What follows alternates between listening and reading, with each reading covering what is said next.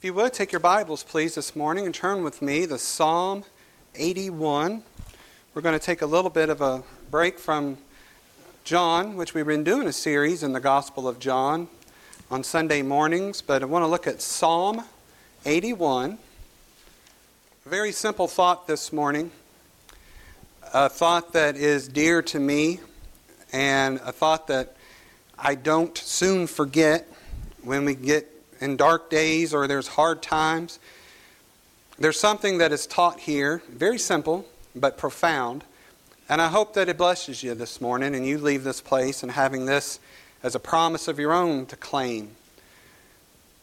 The closer you are, the main point is the closer you are to God, the more sweetness you will taste in hard places. In Psalm 81, look at verse 16.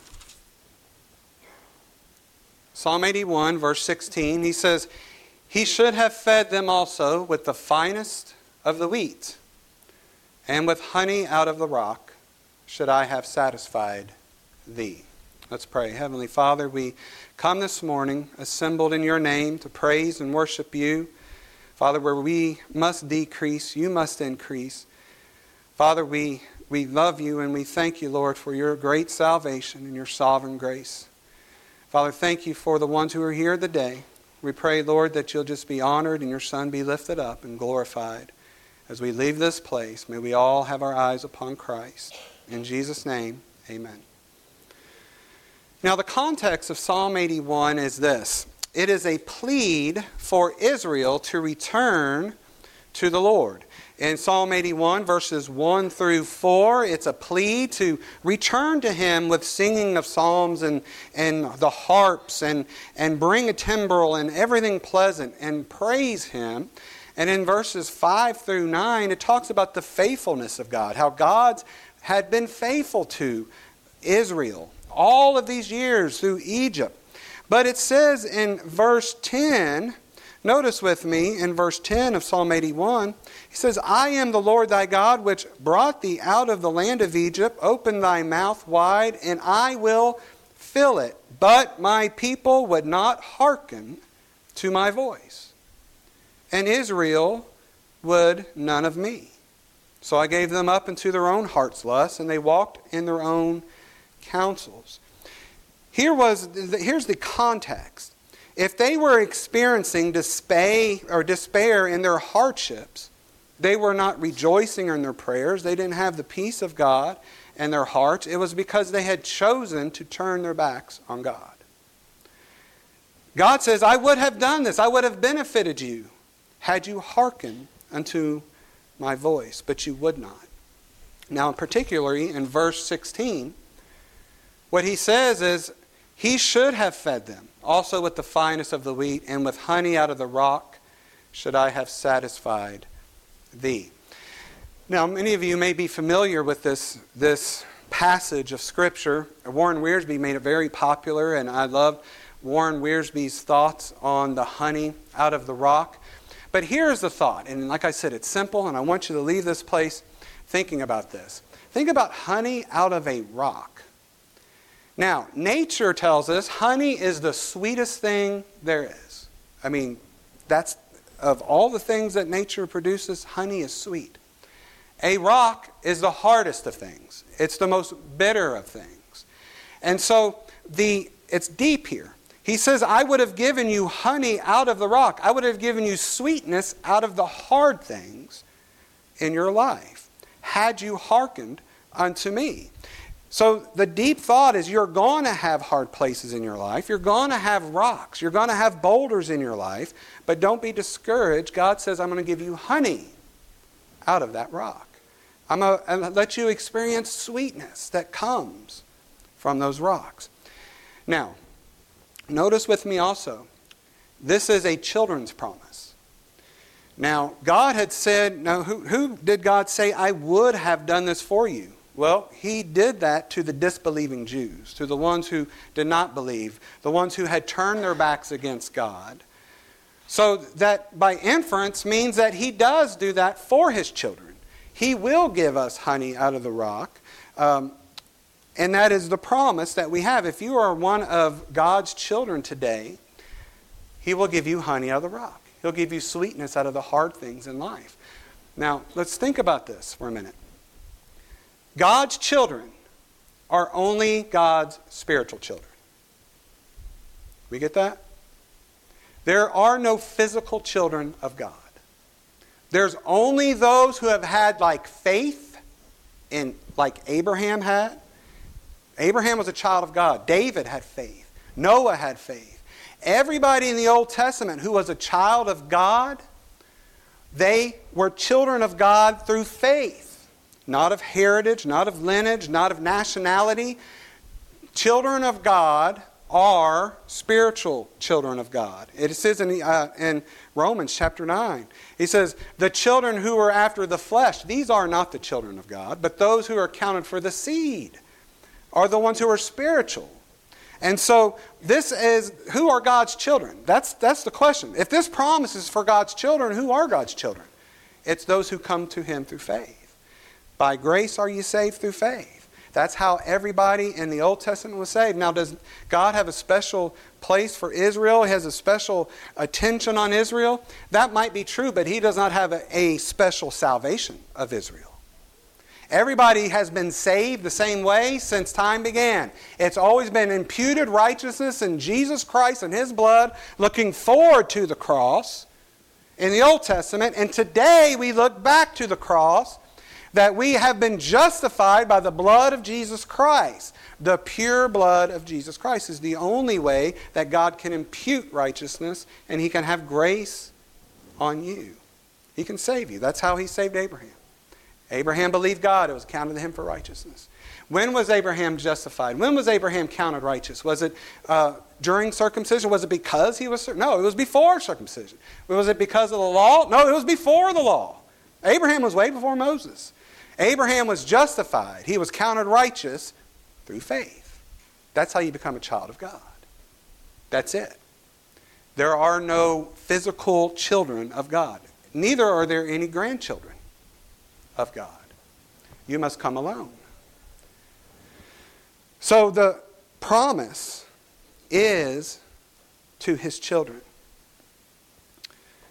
Now, if you're not one of His today, the Lord tells us that we need to be saved. And it tells us that how we can be saved. And it tells us that we will be saved. If you repent of your sins, turn from your sins, the godly sorrow works in your heart, and you look to Him in full trust and faith that Jesus Christ died for your sins on the cross, that He rose again the third day. Jesus died a substitutionary death in your place. Not mankind's place, not your family's place, not your household place, not your church's place, not the nation's place, but individuals. He died for your sins if you repent and believe upon Him today. He died a substitutionary death. He took the wrath of God upon Himself that I would have had to have taken upon me. But Jesus took it upon Him that I may go free. That is salvation. You believe in Him. You trust in Him that He did indeed die for your sins, and you ask God to save you, He'll save you today. And that is the promise. Then you will be a child of God, and now you will be a spiritual promise. You will receive honey out of the rock in your life. This promise is not to all people, because it tells us that. Remember in verse 16, I would have given you honey out of the rock. I would have given you sweetness out of your hardness. I would have made it bearable. I would have given you hope in your life. I would have given you peace through your hardships and your storms, and not despair, had you turned to me. So this promise is not to everybody. It's only to His children. It's only to us. And it's a promise that we can claim today. So, now's the question. Why does God keep the rocks in our life? Why does God put us through hardships? If God loved us, why don't He just remove any kind of hardships out of our life? I mean, He loves us with an everlasting love, an eternal love we'll never be able to comprehend. Why doesn't He remove these rocks? Well, the thing is we don't appreciate these hardships in our life. I know I don't. They're very painful. And grief. And who has any kind of, who has any patience for any of that? But let me ask you a question. When has your prayer life been the most intense? When has your fellowship with God been the most real? When have you felt the presence of God and the peace that comes when you're shaking and you have nowhere else to turn? You're at the end of your rope. You're at wit's end. You have no place to go. You have no place to turn. And all you can do is cry unto the Lord with your spirit, your full spirit, and cry to Him. There's no relief anywhere else. Have you felt closer to the Lord in those times than any other time in your life? Was your prayer life much sweeter, more vivid, more real? Was He in that room with you? We do not appreciate the rocks. We do not like them. We do not have patience for them. I hate them. I don't want to go through some of the trials that we go through. And we all have different trials. We all have different rocks in our life. But here's the thing is, we may not like them, but we need them. We need them. Now, think about Joseph. Joseph, who seemed to have nothing but rocks for 13 straight years. First, Joseph was hated by his brothers. He grew up in a household where he was always schemed against and hated by his brothers. Then he was sold into slavery into Egypt. Then his brothers went home and told his dad that Joseph was dead. So nobody on the planet thought Joseph was alive, but yet here he is in this hole, one rock after another. Then when he finally gets in the Potiphar's family, in Potiphar's house, he's like, okay, you know what? He may have been starting feeling better. God was blessing Joseph. Everything he did prospered in his hands. And then he thought he was rock-free. And then once you know it, right after that, he gets falsely accused of raping Potiphar's wife. Well, then he gets thrown in the prison. Another rock. Well, and then as he's in prison and he's been in despair, and then the butler forgets him. And everything, it looks like it is going against Joseph, one after another. But he trusted God. That's the one thing Joseph did. He trusted the Lord, that He was in control. He had one event after another. Now, here's the thing about Joseph. For those 13 years, do you think Joseph had any idea that it was going to end up the way it did? I don't think he did. He may have been confused. I know a lot of us are confused sometimes. Like, God, I don't know how this is going to work out. I don't know what your plan is. I don't know what the deal is. Is it me? Is there something going on? Is there something wrong? Why is there no relief? Why have you not removed this rock from my life? But it did. Joseph enjoyed the honey out of the rock. When God finally, He had revealed His purposes, and he promoted Joseph to the second in charge of all of Egypt. And there he saved Israel. And so we see that Joseph experienced the honey that comes out of the rock. Now think of David. David was anointed king, and then he was on the run for his life. He was hunted by the king of Israel. And all the resources, he wasn't hunted by just one person. Could you imagine a whole nation hunting you? David had to hide out in caves.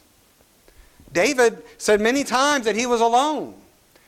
But we have these Psalms. Most of the Psalms in the Word of God is David in his distress and his crying unto the Lord.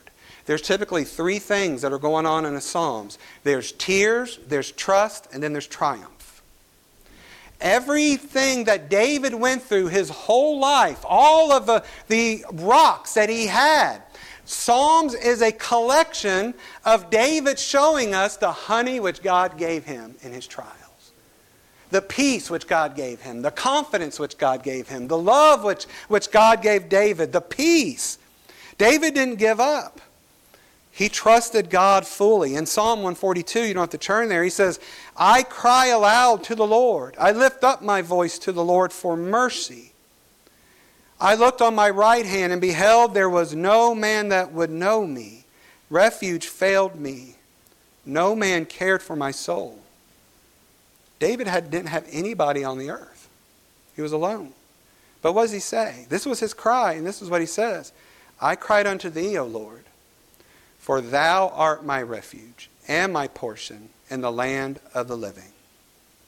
The rock in David's life in this particular psalm was he was abandoned. He felt alone. But the honey is when he trusted in the Lord, he started focusing on the Lord. He knew that the Lord was a continual sweet presence in David's life. You are never alone if you are saved.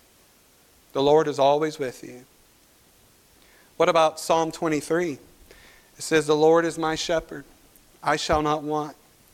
He maketh me to lie down in green pastures. He leadeth me beside the still waters. He restoreth my soul. You know, during this psalm, he lost everything. And he was overwhelmed with anxiety and stress, but he loved God fully. He goes on to say that God, He leadeth me in the paths of righteousness for His name's sake. Yea, though I walk through the valley of the shadow of death, I will fear no evil. For thou art with me, thy rod and thy staff comfort me. What was the rock that David is referring to? Chaos, death, fear. Fear. What was the honey? He had confidence in God and he had comfort. He said, thy rod and thy staff, they comfort me. You maketh me to lie down in green pastures. Oh, that God would give you honey out of the rock. How He would give you the sweetness of His presence, the sweetness of His peace in the hardest things that you go through in your life, the darkest things that you go through in your life. God's not removing them, but He's giving you sweetness in them. He's being with you. He's making His presence known in that time. That's what we see all through here. The key is faith. The tears, the trust, and the triumph. Many times the Psalms will begin with a complaint. And then the complaint will turn to trust. They'll take their eyes off themselves and the condition and the affliction. And then they'll turn their eyes upon the Lord, upon Jesus. And they'll trust them. And then God will give you an overwhelming heart of triumph and victory and peace where you can smile. And even though you have tear-soaked pillowcases, you can smile through all those things, knowing your God loves you and there's a purpose and a plan, and generation after generation, how His mercy endures upon His children. Oh, just what a good God we have. That He would be so in love with you, that He would train you up in these things, in these experiences, in these lives. I mean, it seems like one thing is just happening after another. And James even talks about that. He says, consider it all joy when you go through diverse temptations, multiple kinds of trials, because these trials, they produce patience, and patience, hope, and endurance. Now, the trials which we go through, they're not working against us, they're working for us. Now, that's an amazing concept to think about. I was telling April on the way home one day that, it just seemed like, ever so often, it just seems like death is winning. People are just dying, and just one thing after another, and one thing after another. And I was telling April, the Lord is having us experience and go through these things as a mercy. Think about that. As a mercy. Because we see that God reigns. That we have the victory.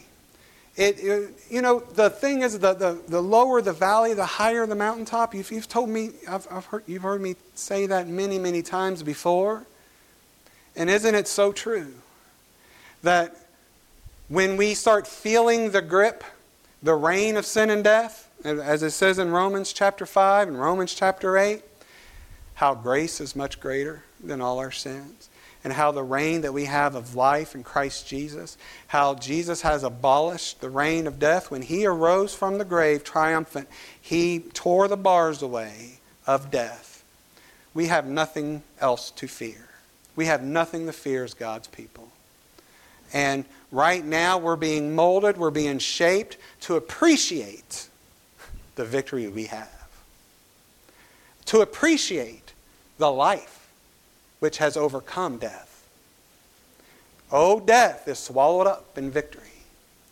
When you start experiencing that death and the darkness of it and the despair of it and the power and the grip of it, and then you start looking to Christ and seeing how He had broke through. Well, He explored every dark cavern there was of death and He conquered it.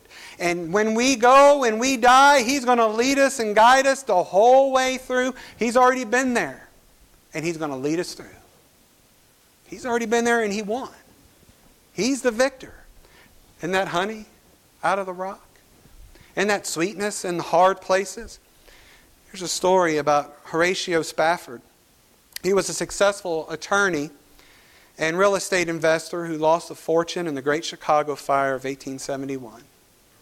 Around the same time, his beloved 4-year-old son died of scarlet fever. Thinking a vacation would do his family some good, he sent his wife and 4 daughters on a ship to England, planning to join them after he had finished his business at home. However, while crossing the Atlantic Ocean, the ship that his wife and daughter was on was involved in a terrible collision and sunk. More than 200 people lost their lives, including all 4 of Horatio Spafford's precious daughters. His wife, Anna, survived the tragedy. Upon arriving in England, she sent a telegram to her husband that said, "Saved alone, what shall I do?" Horatio immediately set sail for England. At one point during the voyage, the captain of the ship, aware of the tragedy that had struck the Spafford family, summoned Horatio to tell him that they were now passing over the spot where the shipwreck had occurred. As Horatio thought about his daughters, words of comfort and hope filled his heart and his mind, and he wrote them down. And today, this has become a well-beloved hymn.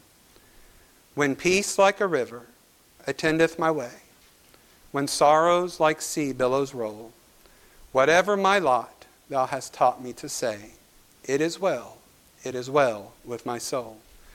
There's a couple of other verses I didn't know. For me, be it Christ hence to live, if Jordan above me shall roll, no pang shall be mine, for in death as in life, Thou wilt whisper Thy peace to my soul. But Lord, 'tis for Thee, for Thy coming we wait. The sky, not the grave, is our goal. Our trump, O trump of the angel, O voice of the Lord, blessed hope, blessed rest of my soul. You may be going through a very terrible time in your life. There may be a rock. There may be hardship in your life. And you're wondering why God hasn't removed the rock. Well, maybe He's not going to remove the rock, but He's going to give you honey out of the rock.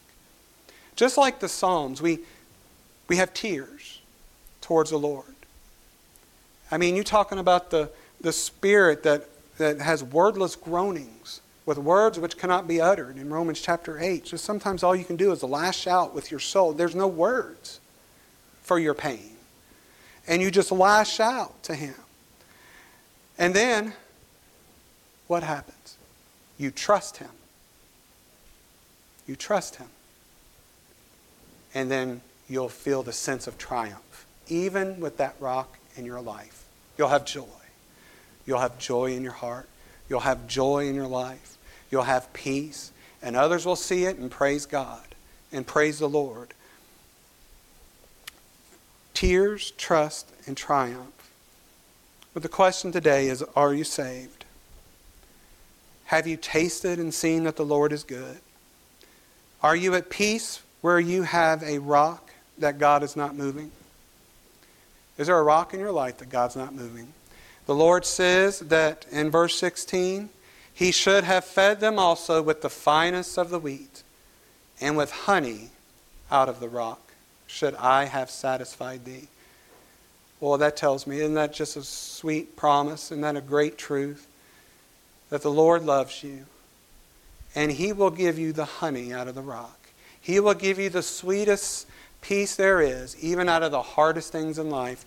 He may not remove that rock, but He's going to give you peace through it. And He's going to sustain you. Oh, praise the Lord. I pray that you are saved this morning. And if you're not, today is the day of salvation. We ask that you not leave this place without being sure that if you were to die, heaven be your home. That you repented of your sins. You see yourself as a sinner before God. And the Bible says that His holy wrath will abide upon all those who die in their sins, not having their sins forgiven. But today is the day of forgiveness of sins for you. Today, it doesn't matter who you are. No one deserves to be forgiven. God has come to seek and to save those who are lost. He comes and heals those who are sick. We must be sick, and sin is a sickness. Sin makes us sick. But isn't He wonderful? He's compassionate. And in love, He went to the cross to pay for your sins, to pay for all of the blunt force of God's wrath. That if you turn and look to Him and just believe upon Him, you shall be saved. Call upon Him. We pray the Lord richly blesses you. Let's pray. Heavenly Father, thank you for this day. Father, thank you for your love and your grace and your mercy to call us to yourself, to provide the blood through your Son, that you forgive us of our sins through the pure, precious blood of Jesus Christ. And to Him that we hold, to Him that we have faith, Father, to Him we cling. For, Lord, we know, Father, that you are just so good to us. Father, we do pray for those who are brokenhearted today. Father, they may have trials in their life and hard places and times that will be coming up that will just seem so heavy. Father, we pray, Lord, if you do not remove those things, that you give them honey, give them sweetness, give them the peace that passes all understanding. Father, you tell us to cast our cares upon you, for you care for us. Father, what an amazing promise that we can claim, that we come to you, Lord, for we know that you love us, and all things are for us and for your glory. We do pray your will upon the remainder of the message. In Jesus' name, amen.